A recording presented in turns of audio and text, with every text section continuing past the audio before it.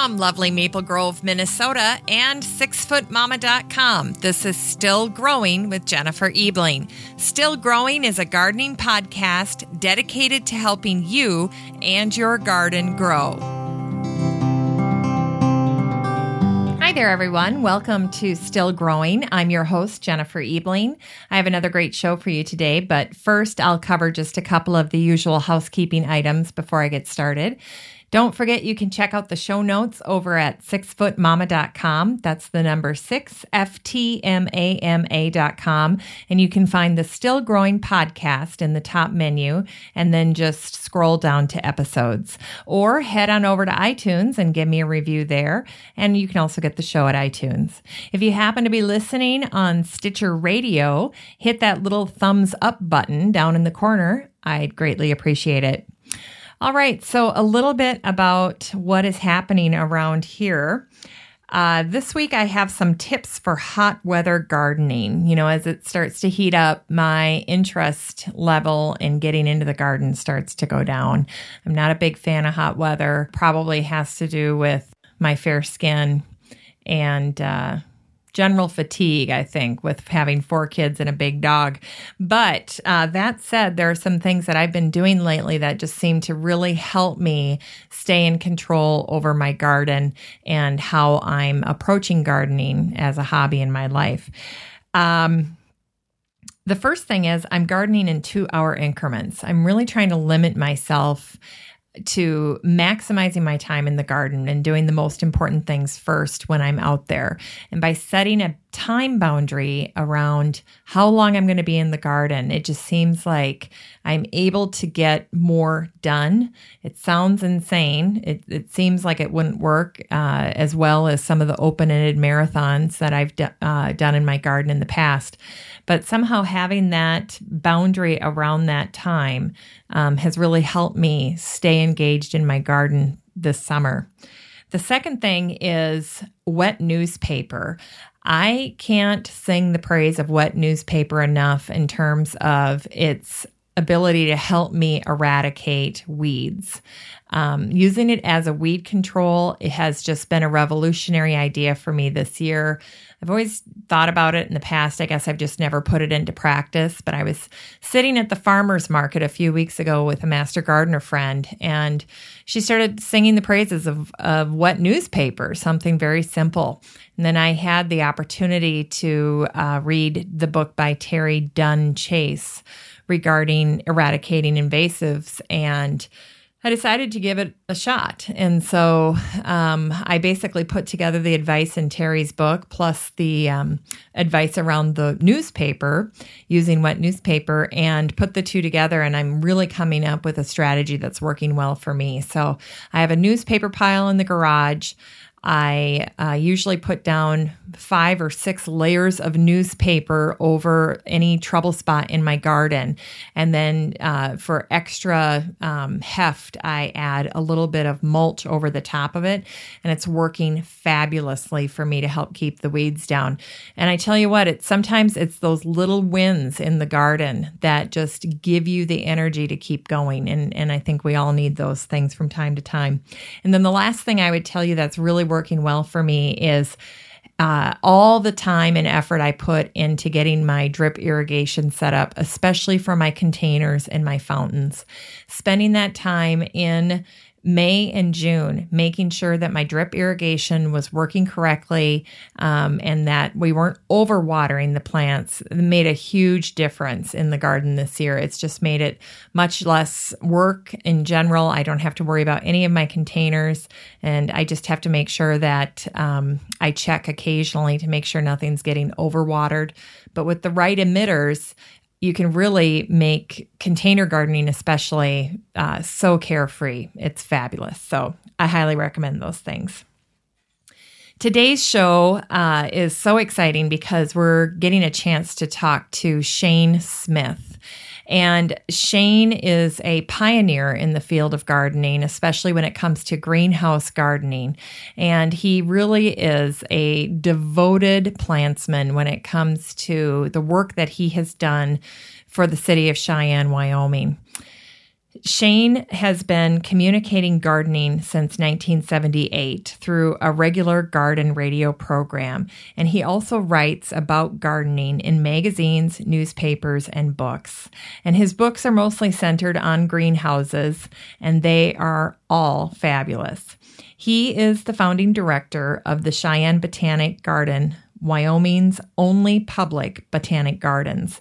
It is a volunteer-centered project, mostly seniors, youth, and handicapped volunteers, with an emphasis on community and sustainability.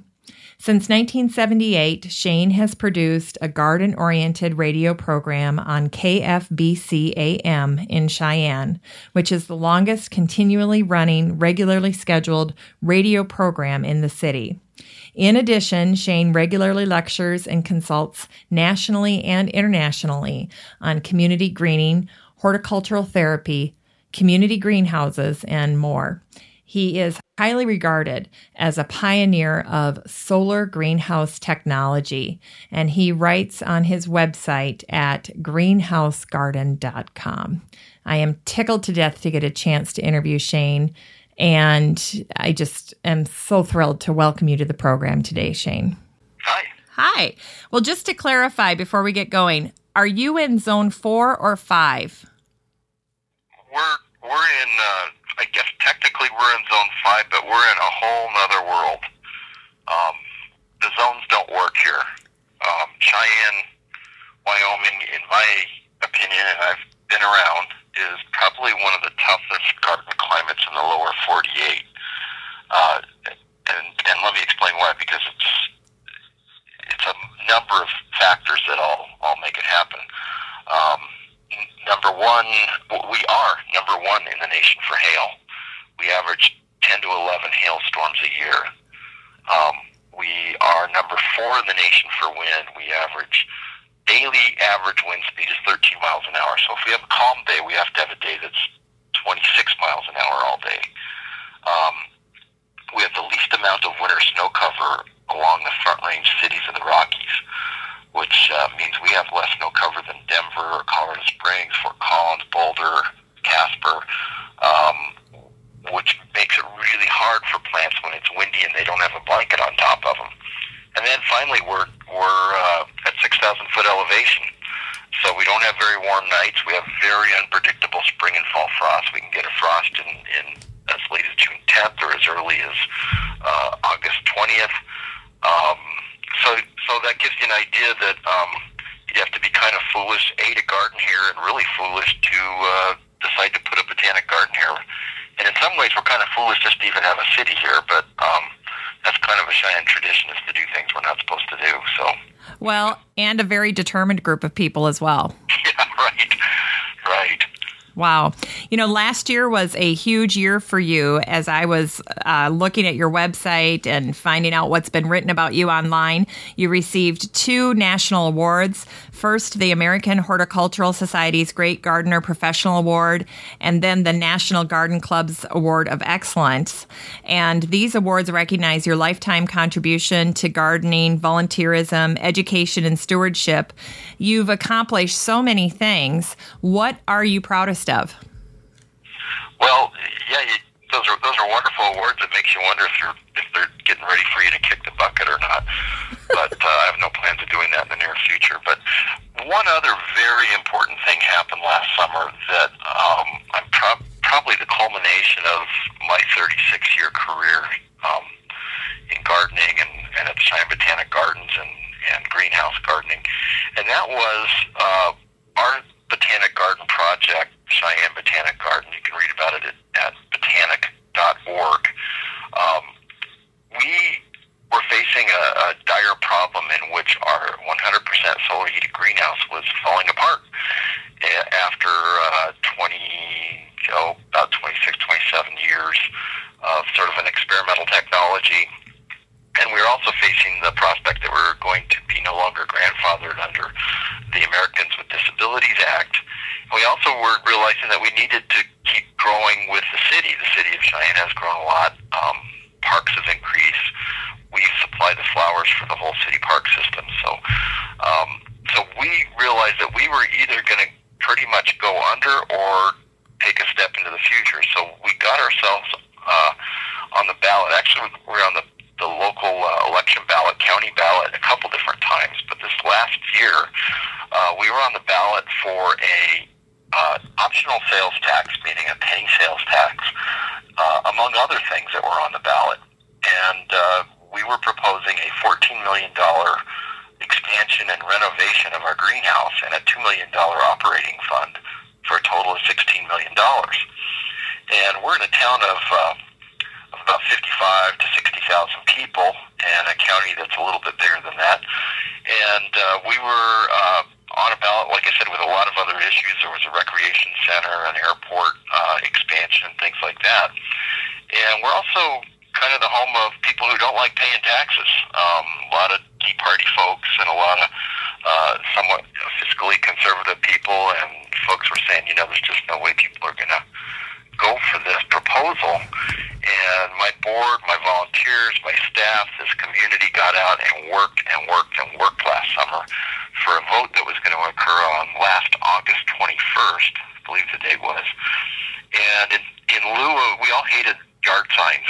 You see yard signs everywhere during campaigns.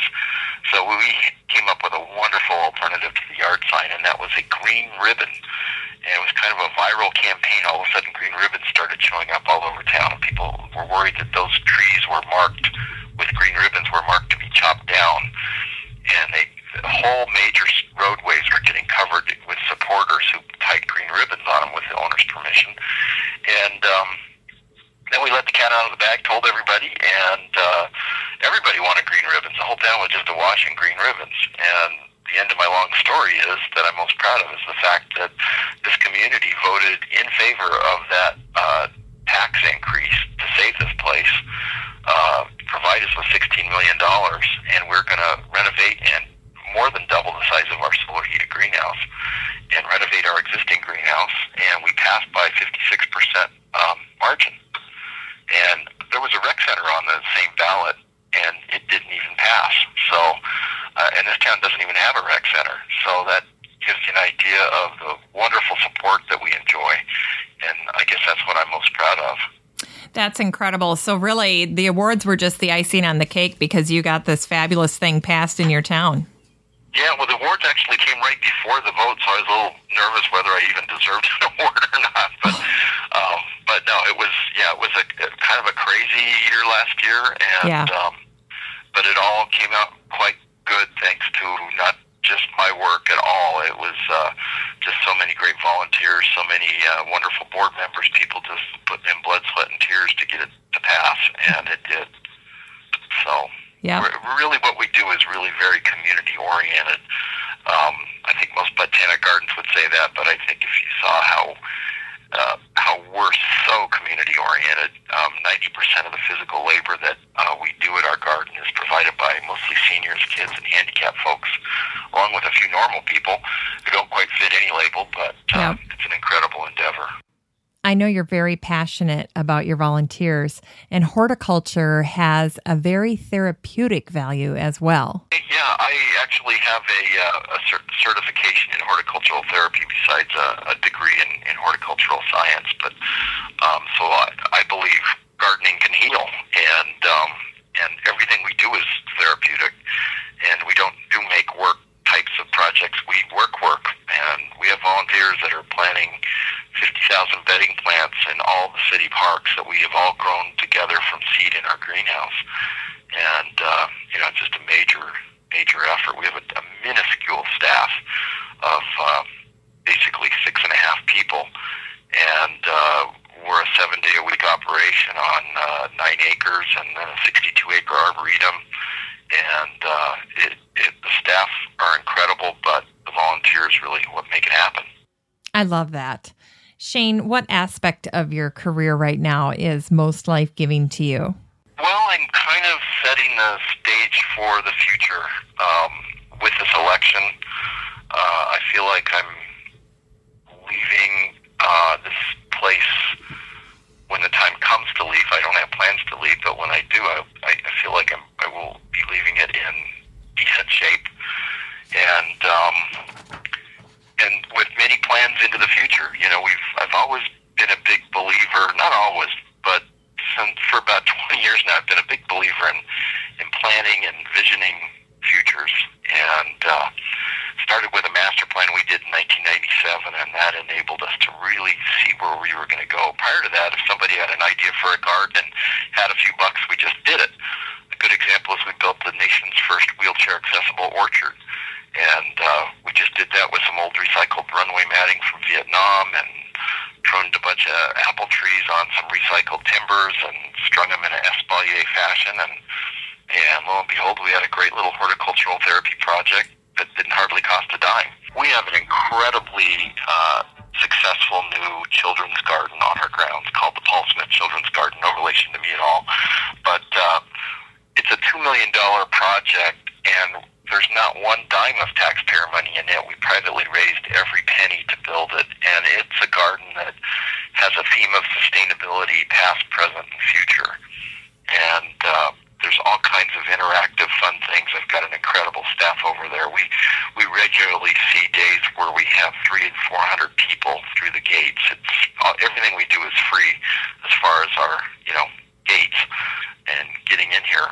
And very creative, very fun. We hired a great designer. The community helped us design it. My staff helped us design it, and it's just unlike any other. I put it up against anybody's children's garden. It's as good or better than any big city, if not one of the top in the country. I'm totally biased, but I've been to an awful lot of children's gardens, and we had a help from a designer, a guy by the name of Herb Shaw, who's one of the nation's top, most award-winning landscape architects in the nation, and so it's really top-notch. It was built in an old WPA work site, which was an old city park shop with incredible rock work that young men who were training to get a trade in the Depression built this building and this wall around our garden, and it was a city park shop for years, and we converted it, gas pumps and all, which was a real headache, into a beautiful enclosed children's garden.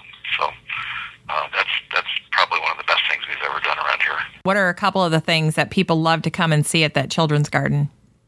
Well, of course, it has lots of plants. It's got, vegetables and fruits, an orchard. But it also has things where we demonstrate lots of different ways to move water in sustainable ways. We've got and when I say sustainability is the theme, it's actually sustainability is the theme past, present, and future. Because I realized early on that current and future sustainability is kind of boring to kids in a way. A good example of that is if you think about how we have pumped water over the years. I don't know if you've ever seen an Archimedes screw, but it looks exactly like a big screw into the water, and you crank it and water climbs up the screw. That's a lot of fun. That's 3rd century BC technology. Then there's hand pumps, that a lot of people are familiar with. You just hand pump and the water comes out, and kids love operating that. And then we've got actual well, 100-foot deep well, with a farmer's windmill on top of it, and that's pumping water. And that's kind of fun to watch, the big blades going around and a big thing going up and down into the wellhead. And then right next to that is a second wellhead, and that's a solar-powered water pump.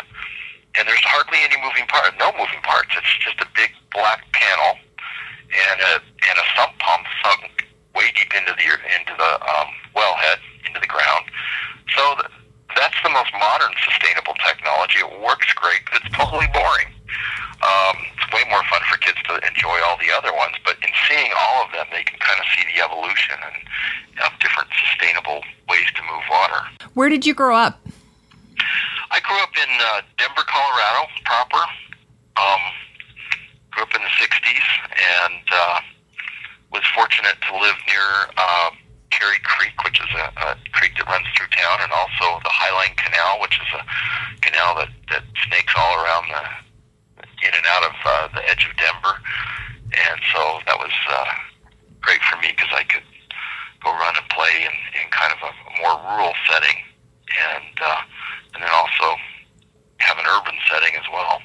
And then I spent a lot of my summers in a family cabin down near Pikes Peak, and also a lot of time on the western slope, Grand Junction, Colorado, fruit country. I thought I was going to grow up and be a homologist, an orchard manager, because I grew up working in Denver in greenhouses. There in those days, Denver was a top-notch greenhouse area because it had great sunlight, and so it had almost in every neighborhood there were greenhouses, little urban farms, and they were primarily growing carnations for the nation. And so there were these little carnation houses. So I grew up working in those in junior high and high school, and I swore to myself I'd never work in a greenhouse again because I got pretty sick of it, and even went through my degree program not really that interested in greenhouses until I started hearing about solar greenhouses and home solar food production, and then it all changed. Yeah, I told my mom that I would never marry Philip Ebling, and that was in 7th grade, and look what happened.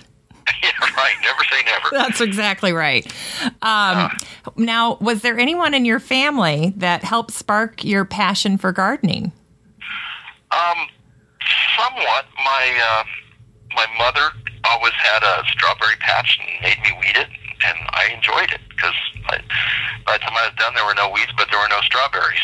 They kept coming back, so that was great. And then I had an aunt that lived over in western Colorado, Grand Junction, that I was very close to, and that we would always go drive around and look at the orchards, and that just fascinated me that you could get so much food off of trees.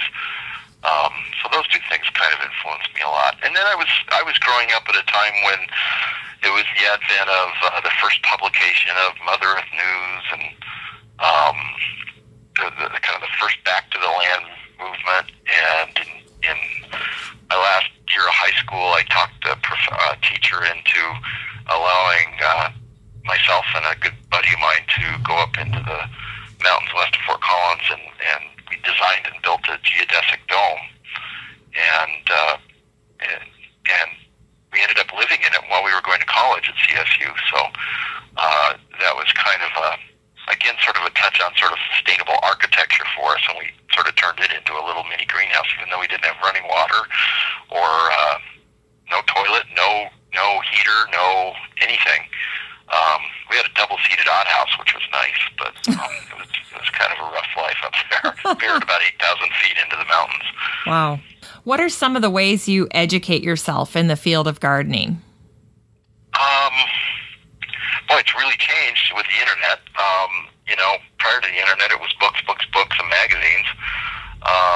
Now, of course, it's websites, but one of my favorite things that I subscribe to, and sadly they're about to go out of business, but they were called Hort Ideas, and it was a sort of a subscription of the latest research in horticultural science, and so that's been a lot of fun to read. I've heard that the two people that are running it are about to retire. I wish somebody pick up their program and take it and run with it, and they would make a very interesting interview indeed, because they've done a great service to a lot of folks. And I still believe in magazines. I still like to get lots of garden magazines. I think they have lots of good things in them. I guess I'm old-fashioned. I like to read things on paper, but I do, of course, read things on the internet. I'm a garden writer, meaning I'm a member of the Garden Writer Association of America. Through that, you hear get a lot of information about the newest products, the newest things in pest control, fertilization, gizmos, garden tools, lawnmowers, and so that's a nice way to not only see what's going on, but people will quite often send you books to review, and I review them for my radio shows and my newspaper work that I do, and so it's kind of fun to keep in touch. So through Garden Writers, that's kind of a big help to kind of be more on the cutting edge. And then also I'm very active with the American Public Garden Association, and through that very large association of most all of the botanic gardens across the country, I've developed a lot of relationships, and through that you hear about what's going on and what people are growing. And we've got some great gardeners who do the lecture series up and down the Front Range of the Rockies, mostly headquartered out of Denver. But we've got some incredible folks like Scott Skogerbo, who's on the forefront of a lot of fruit, tree, and shrub production. production, Panayote Kelladis, who's incredibly award-winning horticulturalist who's constantly introducing new, interesting perennial plants, and just an icon of great gardening and xeriscaping. And there's just lots of great folks, and there's lots of lectures we can attend up and down the Front Range, and we hold a lot of our own lectures, so that's a great way to get new information as well. How did you get into greenhouses and greenhouse gardening? Now, you mentioned the carnation experience, but was there something that kind of re-triggered it or reignited it for you? Well, yeah, I started in college years reading about this idea of solar greenhouses. There was a couple fellows out of New Mexico that were really the true pioneers of solar greenhouses. A guy by the name of Jim DeCorn and another guy by the name of Bill Yonda. Bill Yonda has passed on, and I don't know what's happened to Jim DeCorn, but Jim DeCorn was into doing trench greenhouses with combining fish and chickens, and this is in the 70s. And Bill Yonda was so passionate about the home greenhouse, home solar greenhouse, because why not? It heats your home. It grows food.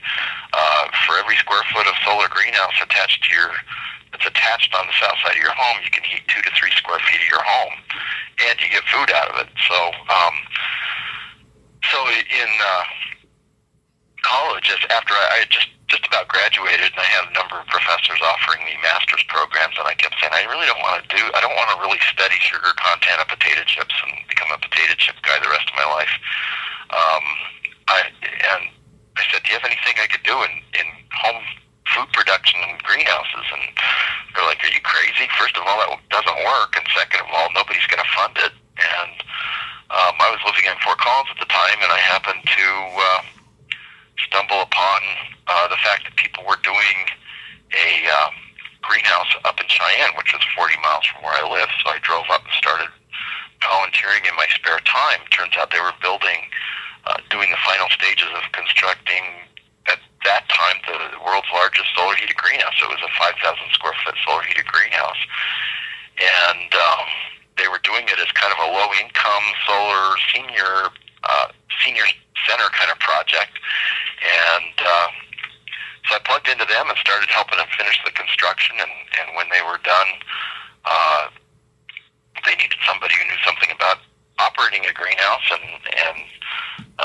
I was in. And it was just kind of continuing on the passion of, I wasn't so much into greenhouses for the commercial side, but more for kind of the food side. And then I found out it became a great vehicle for social change. And I hooked up again not too long after I started at Cheyenne with Bill Yonda, and he had organized sort of a barn raising from state to state where we would build 30 to 40 solar heated greenhouses in each of the Rocky Mountain states. And so I would leave my job in Cheyenne and go off and help Bill, and we would design and build greenhouses in a weekend, and started spreading the word. And then people would see those, and they would build their greenhouses, and it was just kind of planting the seed everywhere. And then our greenhouse here evolved. We had no idea quite how it was going to operate. It started off as kind of semi-commercial. We sold bedding plants and trees and shrubs, and we started building. I have a nice little design for a geodesic dome we could build out of 1/4-inch plywood, 3 or 4 sheets of plywood, and then we just covered it with polyethylene, and it was great for our high wind areas. And we started spreading commercial production out into those domes and cold frames, and we were there for 9 years at our original site. And during those 9 years, we expanded into working with senior citizens, kids, handicapped folks, the community. We started the state of Wyoming's first modern-day farmers market. We started the first modern-day community garden, first one since the Victory Gardens of World War II, and taught a lot of other communities across Wyoming how to do both of those things, farmers markets and community gardens. And we kept thinking the world was going to really get excited about solar greenhouses and solar energy and free heat and easy-to-grow food, and they really didn't. Through the 70s and 80s and even early 90s, we just kind of bungled along and did our thing. People come by and say, why are you messing with that solar? Why don't you run the temperatures up? You can grow plants a little quicker, and energy's not that expensive. And we're like, because we don't want it. We like it being solar. It's simple. It's easy. And our place started falling apart. The greenhouse, sort of a familiar story, in it was about 85, and we were about to just go under. And what last little funding we had was about to be cut because the mayor was going to give our funds to the Downtown Association, and the Downtown Association found out we were getting cut, and they didn't want that money. They didn't want to see us go under. And so the mayor kind of backtracked on that and said, I'll help you guys out. What are you doing out there? You'd never seen it. Came out and went, wow, this is like a whole farm. And in those days, we actually had chickens, geese, turkeys, community gardens, wheelchair orchards, adobe ovens, domes, season extenders, a small store where we sold plants and seeds. And we said, well, we're just so fragile, we're about to go under unless we become more institutionalized. And we formed a committee to look into how we could be institutionalized. We became part of long story short, we became part of the city parks division, and found a grant, a very large grant, to build our new greenhouse in a city park in 1986. Built a new solar greenhouse, the one we're in now. We've been there ever since, and now we're about to renovate this greenhouse and expand.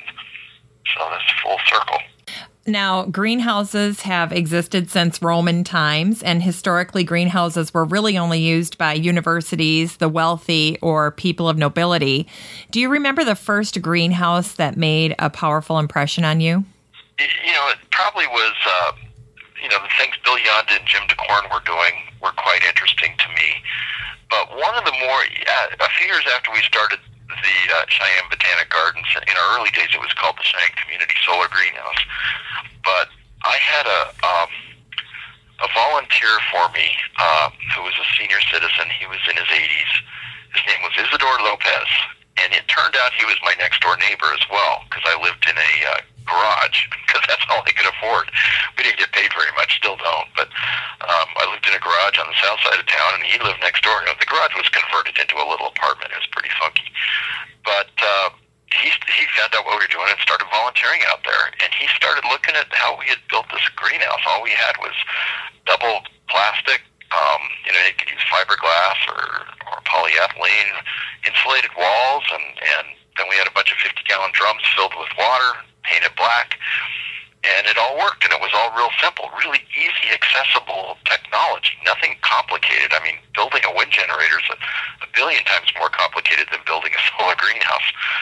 So one day Isidore Lopez was told by his wife that he needed to clean out the backyard and their garage, and he kept telling me he really wanted a greenhouse. And so he filled the back of his pickup truck and went down to the local city dump, and dumps were a little different in those days, but so his truck was full leaving, and then when he came back from the dump, his truck was full still. And his wife came out yelling at him, going, I thought I told you to get rid of that crap. And he said, this isn't that crap, this is new crap. And it turned out he had noticed a bunch of windows in the dump that were in good shape. He'd seen some 50-gallon drums. He saw some plywood. He saw some couch cushions. And he proceeded, and he saw some 2x4s, and he loaded it all up, brought it back, and built the whole solar-heated greenhouse attached onto the south side of his garage with totally recycled materials. So we're talking about 1977. No, that'd be about 1979. And built the whole, I've got a picture of him posted on my website, I think under Greenhouse Stories, but built the greenhouse out of recycled materials. He even found some old corrugated fiberglass. And he started growing plants in there just fine. Went through the Cheyenne winter. I mean, Cheyenne winters can get down to, minus 20, minus 30. And his greenhouse stayed frost-free. And his wife calmed down. And it made me realize that, greenhouses really are now, with simple knowledge, very accessible to anybody. You don't have to be Napoleon or George Washington or Thomas Jefferson or nobility. Anybody who wants one could probably figure out a way to do it. God bless Isidore, huh? Yeah, right. For people interested in seeing some of the best greenhouses in the United States, what greenhouses would make your top 5 must-see? Oh, boy, that's a hard one. You see so many neat little home custom jobs. And it depends if you're talking botanic garden, commercial, or backyard, and it's hard to even break those apart. There's some neat old famous ones. The Climatron at the St. Louis Botanic Garden is one of the first big geodesic greenhouses. It's pretty impressive. Botanic gardens all across the country are doing interesting new creative things. Our new renovated or our new expanded greenhouse is going to have some very interesting heating, where we're sinking radiators in a nearby lake, and we're going to be extracting heat off the lake temperature and using that energy from the lake to heat and cool our new greenhouse. But picking one greenhouse in particular, boy, you just see some really neat creative ones around there. It's hard to pick anyone out. It was kind of fun to watch the whole biodome greenhouse go through its things, and it ended up actually becoming a comedy movie. But it really was an interesting question, I think, to say, let's look at planet Earth, let's look at the greenhouse as a metaphor for our planet. What if that was all we had? We couldn't just be spewing pollutants in there if that's our only air, and we couldn't be polluting our water if that's our only water. And the premise of the biodome was that, nothing comes in, nothing leaves. You guys are in there, make your own oxygen, grow your own food, lots of luck. It had lots of problems, but I think it made a pretty interesting premise and an interesting statement, and got people to think a little bit about our planet in a different way. So even though I think overall it really didn't survive as a great experiment for a variety of reasons unrelated, I think, to the technology or maybe our understanding of the technology. I mean, they didn't realize that concrete in and of itself would have an impact on the atmosphere in that space. But, kind of some fascinating stuff. Yeah, a worthwhile experiment. Yeah. Now, the French botanist Charles Lucien Bonaparte built the first modern greenhouse in Holland during the 1800s to grow medicinal tropical plants. And the French used to call their first greenhouses orangeries, since they used to use them to protect their orange trees from freezing. What are some of the innovations that are transforming the way greenhouses are designed today? You mentioned the radiators in the lake. Is there anything else that's really cutting edge that's caught your eye recently? Well, we're seeing our plastics continue to evolve. The polycarbonates started off a single layer thick, and then they went to a double sort of honeycomb, then triple. Now we're up to 5 layers thick, which is pretty amazing. If you live in a sunny climate, it works quite well. In one of my very first books, I proposed a crazy sort of science fiction idea. I'm a science fiction fan. And I'm always trying to think about the future, and I had proposed an idea that maybe someday we would be growing algae in our water tubes that hold our heat, and the algae would provide supplemental lighting because it would glow in the dark. And lo and behold, I'm reading just in the past few months about people developing glow-in-the-dark algae. And who knows, where that's going to go. But I think we're going to see greenhouses continue to evolve. I think we're going to see plastics that last longer in the sun. That's the big drawback with greenhouses, is so many of us have to use plastics for price or because they're the strongest material against hail. But plastics have a lot of problems. We need to really learn how to recycle polycarbonates, make sure they're not outgassing toxic materials, make sure that they last a lot longer. And also glass technology is really changing. And I see where we already have some photovoltaic embedded glass that lets both light and creates electricity at the same time. Huh. That's probably going to evolve even more, where we'll just be having outlets coming off of our greenhouse glazing and creating electricity as well as other things like food and flowers. So it's an interesting future. I don't think it's evolving quite as fast as our computer chips are, but it's still pretty interesting. Now, you mentioned withstanding hail, and of course, as a Minnesota girl growing up on the prairie, I know how bad the weather can be up here, and you talked about Cheyenne at the beginning of the show. How do these things withstand the elements, and do you have to do some maintenance when storms go through? I mean, can they hold up to severe weather? Well, I mean, there's weather that can take any greenhouse out, as we saw in the recent hurricanes that have hit New York and New Jersey and those areas. But yeah, greenhouses, they need maintenance. They need looking after, and they age. Like you say, right now most of our greenhouse glazings that are not glass don't last much past 10 to 12 years. Some people are starting to look at some cutting-edge technology where they're starting to look at maybe getting close to 20 years. But anything in the sun that's plastic gets taken apart by the sun. That's just the nature of the ultraviolet light and its effects. So you're at some point you have to replace glazings or reapply treatments on them. Some of them that you can paint a material over the top regularly, and that gives them a little longer life. Glass, of course, lasts forever, but glass is a little harder to work with. But glass is very susceptible to hail and rocks and things like that. So even with the best glass greenhouse, you're probably going to have to replace it once in a while.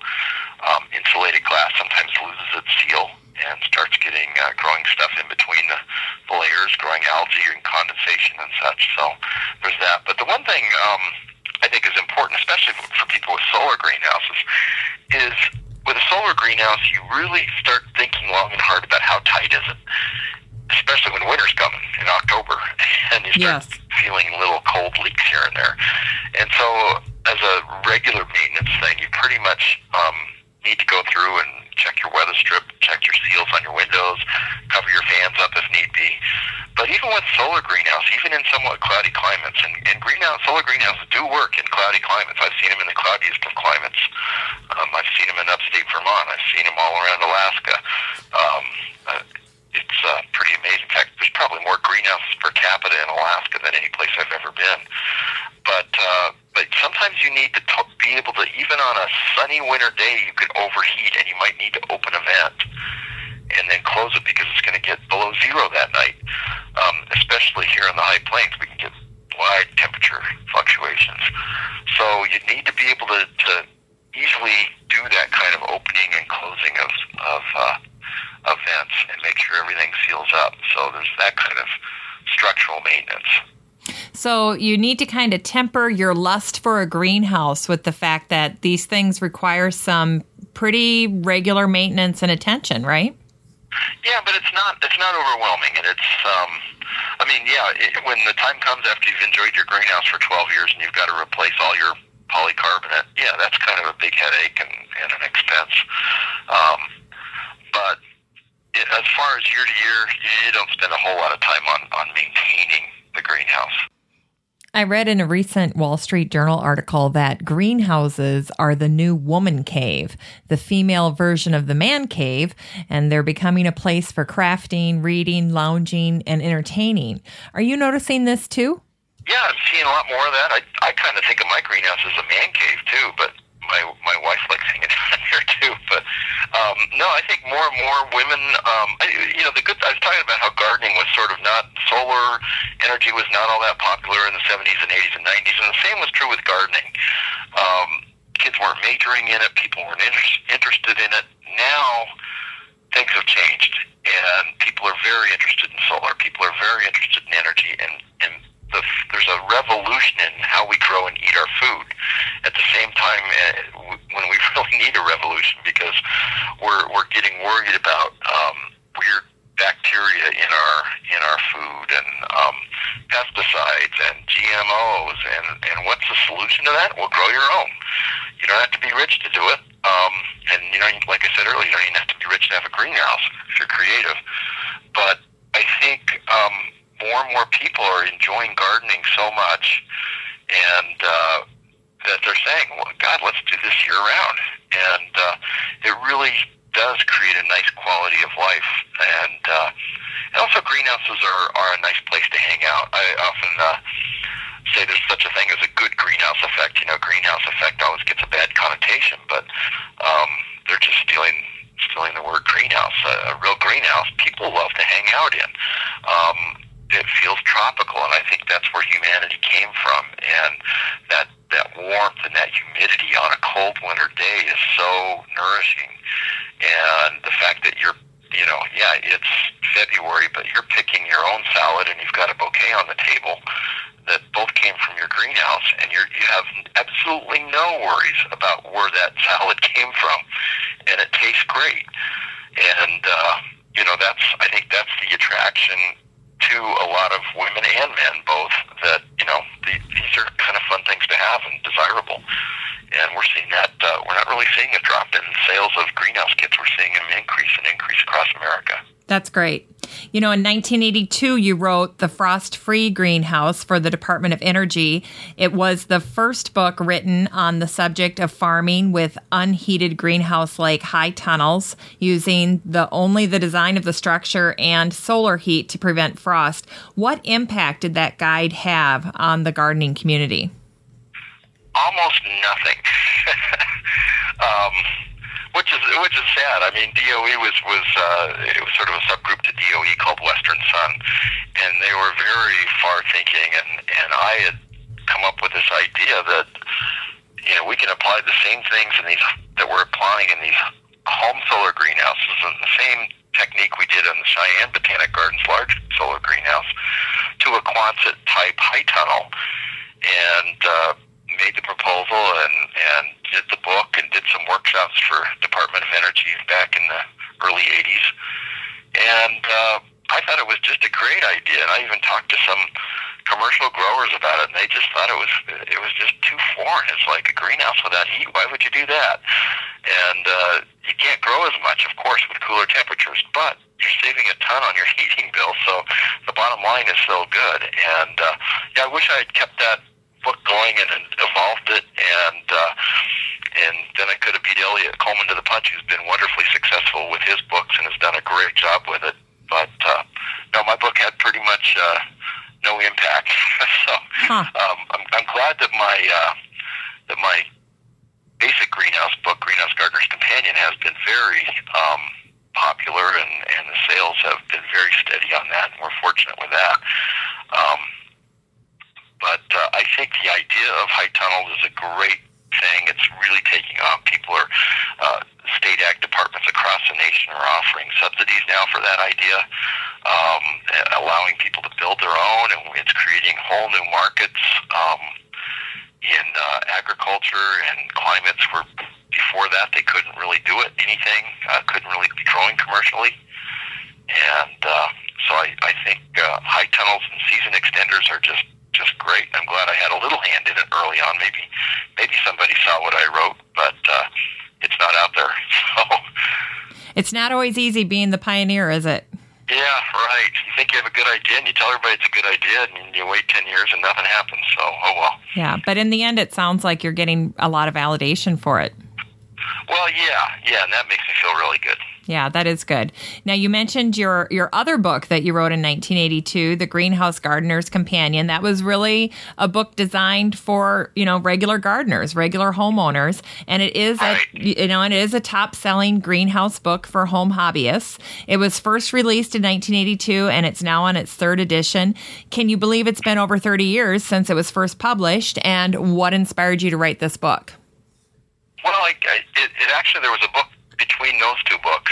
There was a book called The Solar, I might not get this exactly right, The Solar Food, it was called The Bountiful Solar Greenhouse.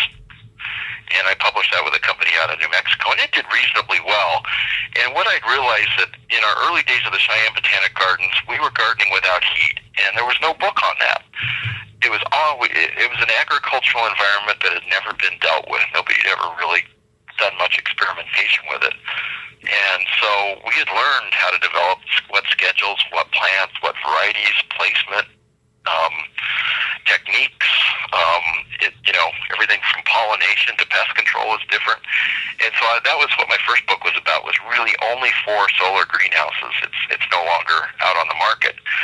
And so it went out of print, and I was approached by Fulcrum Publications to kind of take that book and expand it. And I was glad to do it. At first I was a little weary, but I went ahead and did it, and I was really busy in my life, but worked many, many long nights to get it all done, and then came back at it and did another revision to the current version we have now, which is kind of getting old, but really an awful lot of it is still quite valid, and apparently people are still finding good value in it, so that's great, and that's the Greenhouse Gardener's Companion. One of your book reviews referred to you as the vanguard of user-friendly greenhouse design. What are some of the key elements that make a greenhouse user-friendly? Well, I think simplicity is real important. I find that the more people automate their home greenhouses, especially, the more trouble they get in. And the idea of a passive solar heated greenhouse is very simplistic. There's hardly any or virtually no moving parts as far as heating. So that's simple, and just using wide beds, knowing how to lay those wide beds out so it's a little easier to get around and move, and just also a lot of it is in the technique of the horticulture in a greenhouse. It's not hard, it's just different, and you have to learn to become good at observing and not just bringing your outdoor ways into the indoors and think that they're going to work. There's a lot of rules that change inside, and they're real easy rules and real simple rules, but it really helps to be observant. Obviously, greenhouses are beneficial for folks who live in cold climates because you can extend your growing season, but what are some of the other ways that greenhouses are beneficial? Well, I'm seeing not just in cold climates, we're getting a lot of interest over the years in people down in the southern states. They find that, it's getting so hot, especially with global warming, that they can't grow their tomatoes in the summertime. And so they kind of have to sneak the tomatoes out on the shoulder seasons of spring and fall. And they're finding quite often that a greenhouse in the winter enables them to have a 3-season garden instead of a 2-season garden. And so even in the South, we're seeing some interest in greenhouses. And then there's what we call screenhouses. I've been working on and off with an orphanage down in Venezuela where they have a large hydroponic greenhouse. It's just screens, but it's really pretty much operated like a greenhouse because it's in the tropics. And it's a greenhouse frame and works quite well. Now, in your book, Greenhouse Gardener's Companion, you explain to folks that greenhouse gardening is not hard, it's just different. What can folks expect by way of changes to their standard gardening techniques or approaches should they decide to get into greenhouse gardening? Well, number one, you have to think about a whole new crop of pests. The pests that are out in your yard are quite often, not always, but quite often different than the pests you have in your greenhouse. And so you might have to deal with a whole new cast of characters. Watering is totally different, especially in the winter greenhouse. The winter greenhouse is very, very water efficient because it's so humid. You just don't need to water that much. And I see a lot of people have problems with overwatering, especially those folks who live in drier climates and they're used to their outside garden needing water, 2, 3, 4 times a week, and then they come into the greenhouse from the outdoors, and they start doing 2, 3, 4 times a week, and everything's drowning. So that's something that's different. Being an enclosed environment, getting back to pest control, being in an enclosed environment, it allows you to have a lot more possibilities with biological pest controls. You can release a ladybug out in your garden, and it's going to blow away on the next wind. But you release a ladybug in your greenhouse, and it's going to hang out there a while. There's actually a lot better beneficial insects than ladybugs, which I go into link in my book. So there's that. There's sort of 3 different things you can grow, well, maybe 4 different things you can grow in your greenhouse that you kind of have to think about and make decisions on. You can grow veggies, lettuce and, leafy crops and fruit crops and root crops that all end up in your belly. You can grow things for your heart, like flowers, and even some flowers that can end up in your belly, but you can grow a number of wonderful cut flowers, winter and summer. There's tropical plants, so it opens up a whole new realm of gardening that a lot of people are used to. Why not grow oranges? Turn your little greenhouse or at least a corner into an orangery. So you can grow your own blood oranges that have a nice sweet red flesh, or you can grow your own pineapple guavas, which have both edible flowers and wonderfully edible fruit. There's just lots of fun tropical plants, both ornamental and edible.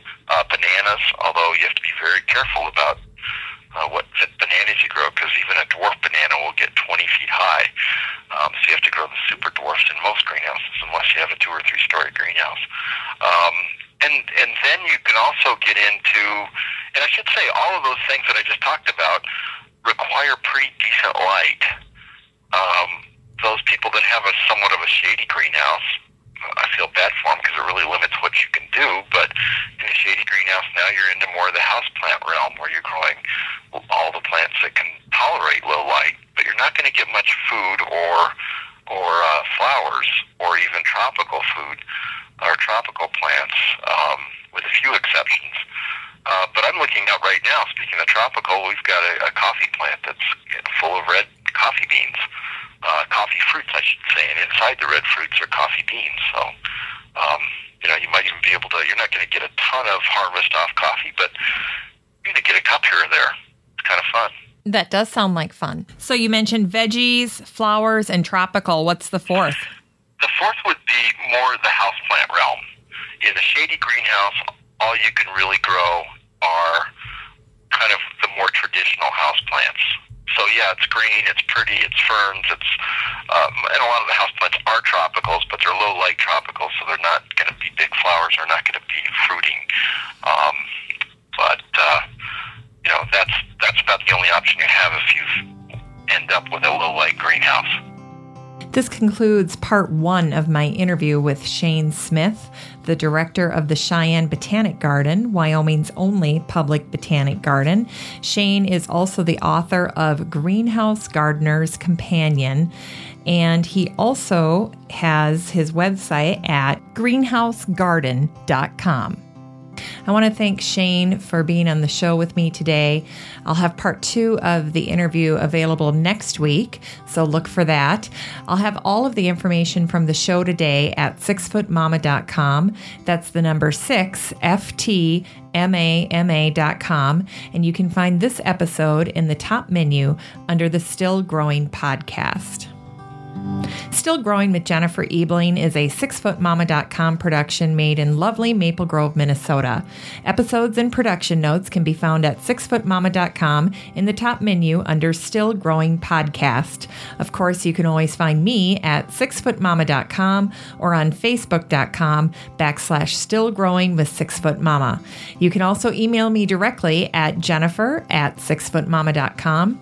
Feel free to send in your questions for the Master Gardener Roundtable, which airs every other month on Still Growing. Your question will be answered either via email or during the podcast. Once again, Still Growing is an hour-long weekly gardening podcast dedicated to helping you and your garden grow.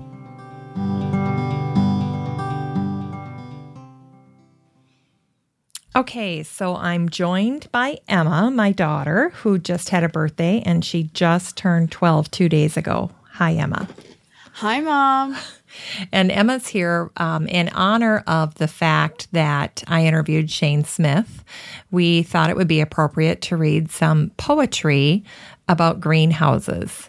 And in doing our research about it, we learned about the poet Theodore Roethke. The University of Washington has done a nice job on their website of featuring the poet Theodore Roethke and talking about his life.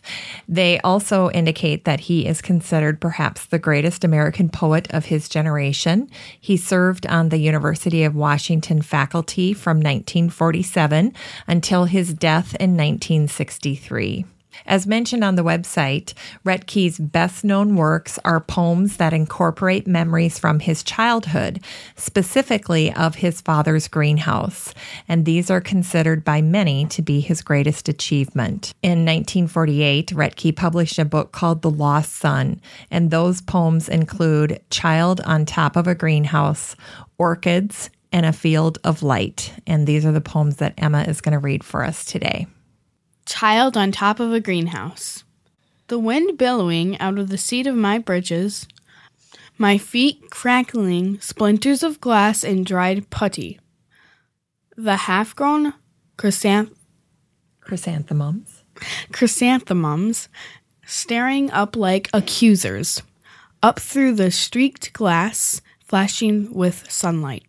A few white clouds, all rushing eastward, a line of elms, plunging and tossing like horses, and everyone pointing up and shouting. That's right. And why do you think they're pointing up and shouting? Because he's about to fall out, like he's going to fall through the glass. He's on the greenhouse. He's sitting on top. And that's why everybody's like, oh my gosh, he's sitting on top of glass. He's going to fall and break the greenhouse. That's why everyone is going, no, he's sitting on top. And the only thing holding him up is a sheet of glass and the putty in the corners of the glass.